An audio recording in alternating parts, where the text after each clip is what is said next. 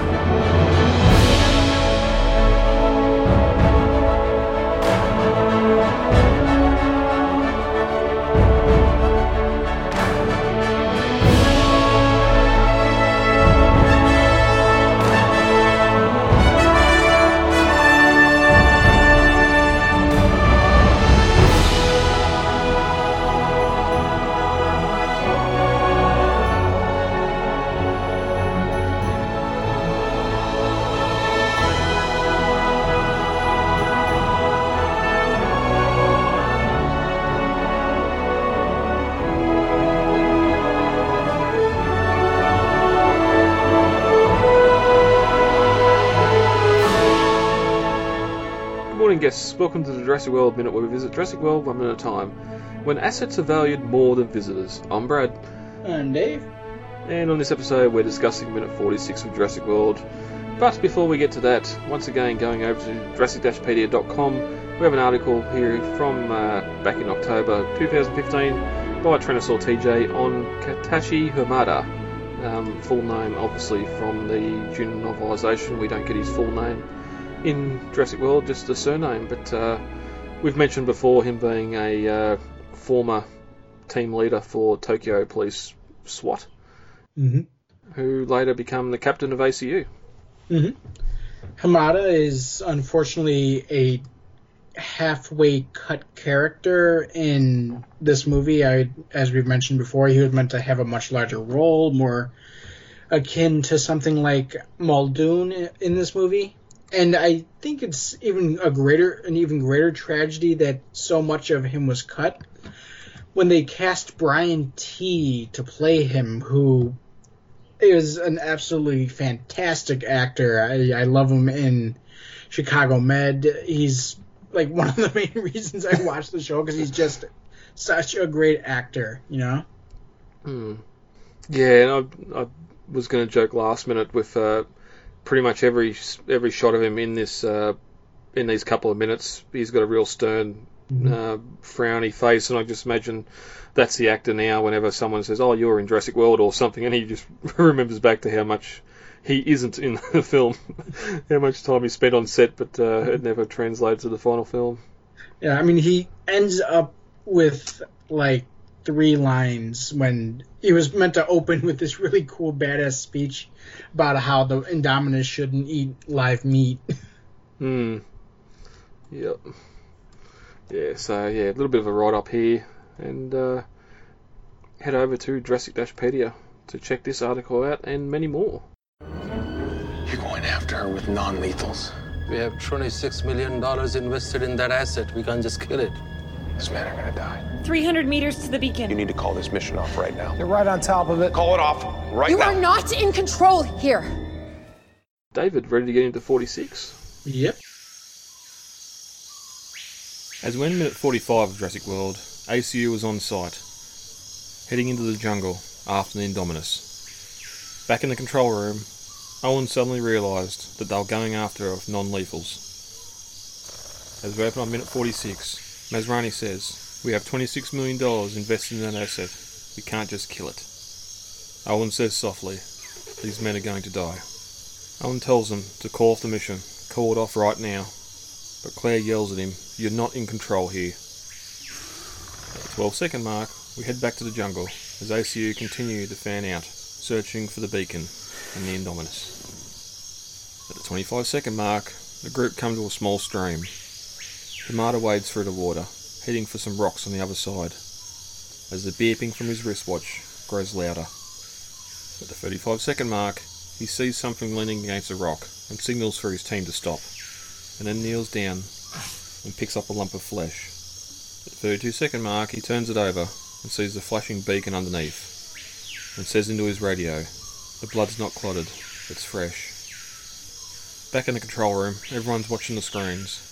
Masrani asks, "What is that?" Owen replies, It's a tracking implant.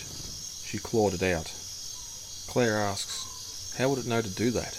And as we end minute 46, Owen replies, she remembers where they put it in. Last minute, Owen realised with shock that they were going after the Indominus with non-lethals, and Masrani explains calmly, we have $26 million invested in an asset, we can't just kill it.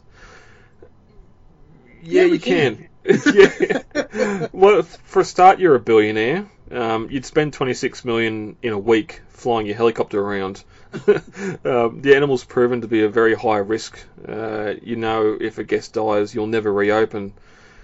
And how are net launchers and shock prods meant to catch it? Where's the snipers with the tranq guns?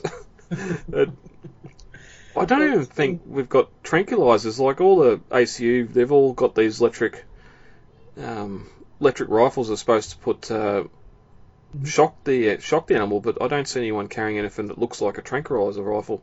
Well, I think they do shoot tranquilizer darts at it when she finally attacks the group.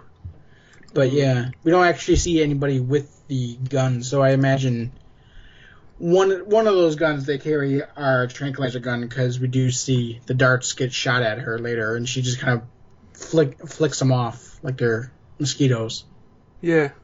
Well, here's a good little tie-back or Easter egg for the Lost World. Have someone carrying the big gun we see that either Sarah shoots, Roland shoots, or the hunter in the back of the Snagger shoots when they're shooting or going after the Friar Tuck. I don't know if they'd still have that prop somewhere, but they do actually. Yeah, well. Yeah, I think it's a display in the Universal Studios office in L.A. Oh, okay. At least that way, it sort of seems like there's a little bit more of a plan. But Owen's face falls when he hears all this, and he looks at Masrani. These men are going to die. Very ominous. And Vivian calls out 300 metres to the beacon. Owen says off screen, you need to call this mission off right now. And as Claire looks up at the screens again, looking fearful, Larry calls out, they're right on top of it, and Owen more stern this time, called off right now. And without turning around, Claire yells at Owen, trying to show some type of leadership. You aren't in control here. Sadly, neither is she. I was going to say, neither is she. Yeah.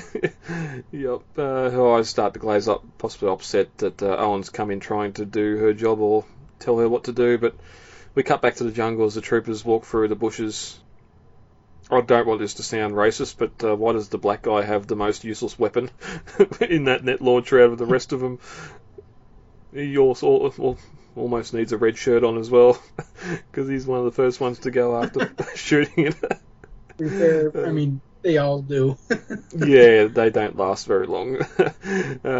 As Hamada leads, he looks down at the nifty-looking watch here on the underside of his wrist, with some real-time tracking topography on the screen. It's sort of weird. I don't know if there's a little bit of sort of like hologram effects going on this watch, because the screen looks like it's got some depth to it. It might. I don't think it does, but I do think that's an actual watch that he can be using. It's like one of the, I think it was like a Samsung watch or whatever theirs is. Well, there with the sponsorship, I'm sure it says Samsung on it there somewhere. But they come out of the bushes and enter a small stream, possibly the same one they drove through earlier in the vehicles. And this is pretty much as close to the Lost World feel as we're going to get in the film here on this overdeveloped, populated, safe place. These guys are in for a world of hurt in a dark section of jungle that could almost be the dangerous place on Earth.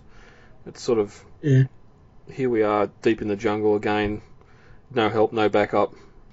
Well, like I said earlier, this is one of my favorite parts of the movie, and this being part of that reason, because it's so cinematic. It's got the fog wafting, it's got the creek running through the jungle, the ferns everywhere. It's just, this is what Jurassic Park feels like.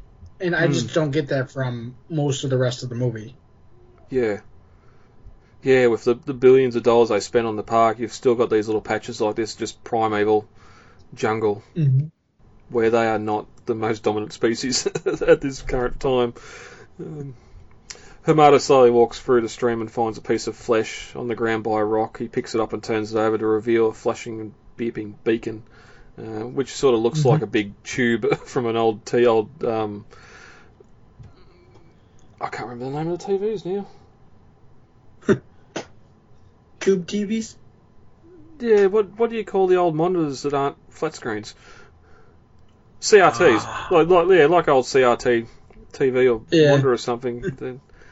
The great thing about that though is the prop was 100% practical effect. It was just a lump of painted rubber with an actual flashing beacon in there. I mean, it didn't actually track anything, but it did the job to make it believable that it could. Mm. Yeah. So yeah, I mean, that was one of those things they didn't cover up with CGI at all or anything. Mm. And it's another case of films making something flash a beep so you know it's working. It couldn't just be sitting there silent running. We got this flashing blue light, which I doubt would have been visible through the skin of the Oryx, but it's in the skin of the Oryx, so why does it need to flash? It's not as if you're going to just lift a little access panel and see if it's still flashing to know it's still working when it's in the animal. But as Hamada inspects the piece of meat, it says the blood's not clotted, it's close. And at the same time in the control room we can see it on his camera feed, so they're seeing what he's seeing.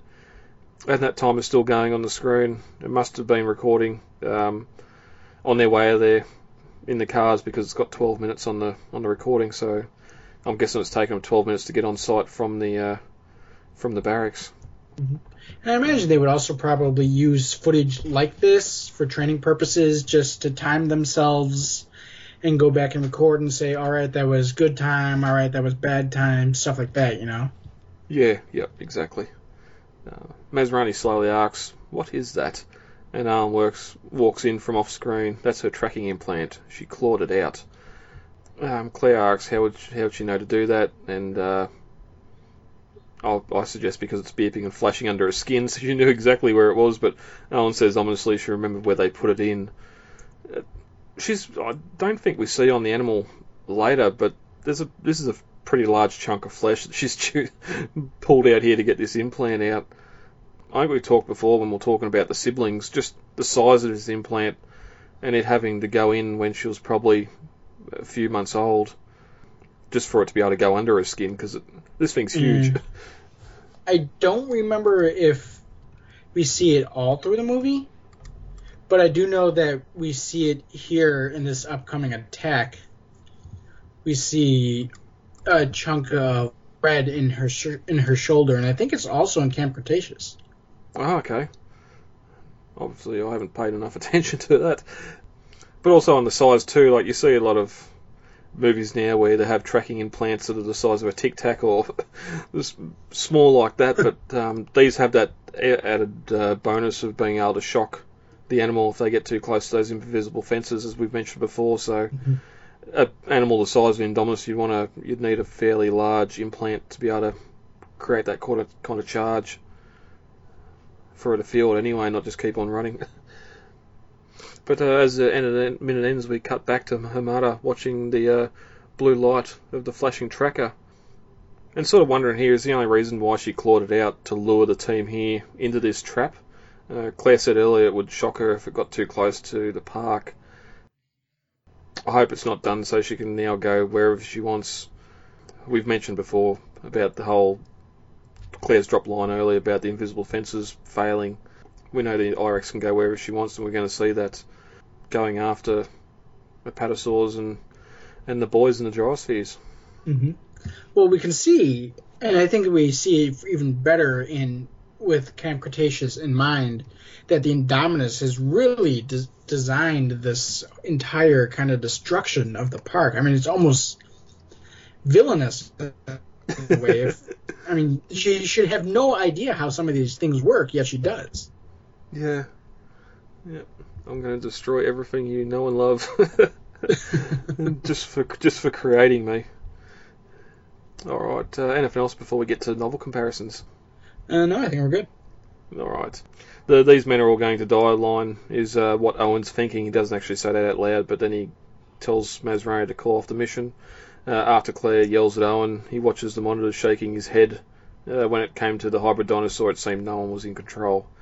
And all the rest happens per film, but one thing to note is this is the halfway point in novelisation, and we get the centre, like all the novels, filled with all those coloured pictures from the film, production, all sorts of things. But sadly, there's nothing really new in there, apart from that Avery internal shot that we got on the movie cups, and there's also a shot there of Claire and Owen post the poo smear, which we'll get to a fair way down the line. We still haven't got them going out after the kids yet, so hell, we still aren't even at the gyrospheres yet. We've still got another 4 minutes before we get there. So there's still a lot of this movie to go. Well, it follows in the true Jurassic fashion of the big vehicle destruction happening almost dead center in the movie. Yeah. Yep. So anyway, I know that Jurassic Park and The Lost World, both of those almost in the exact middle of the movie is the main road attack and the trailer attack scene. Jurassic Park 3 is the odd one out with that. Actually, I think I'd have to look, but I think that that Fallen Kingdom is also another odd one out. Yeah, I'm trying to think. Again, I think the halfway point would be the no, I think the gyrosphere going down the valley of the volcano erupting's further than the halfway point. I didn't think it was quite at the halfway point yet. Oh well, it's that's a year away at least. But that is minute 46. Dave, how about we get out for today? Sure.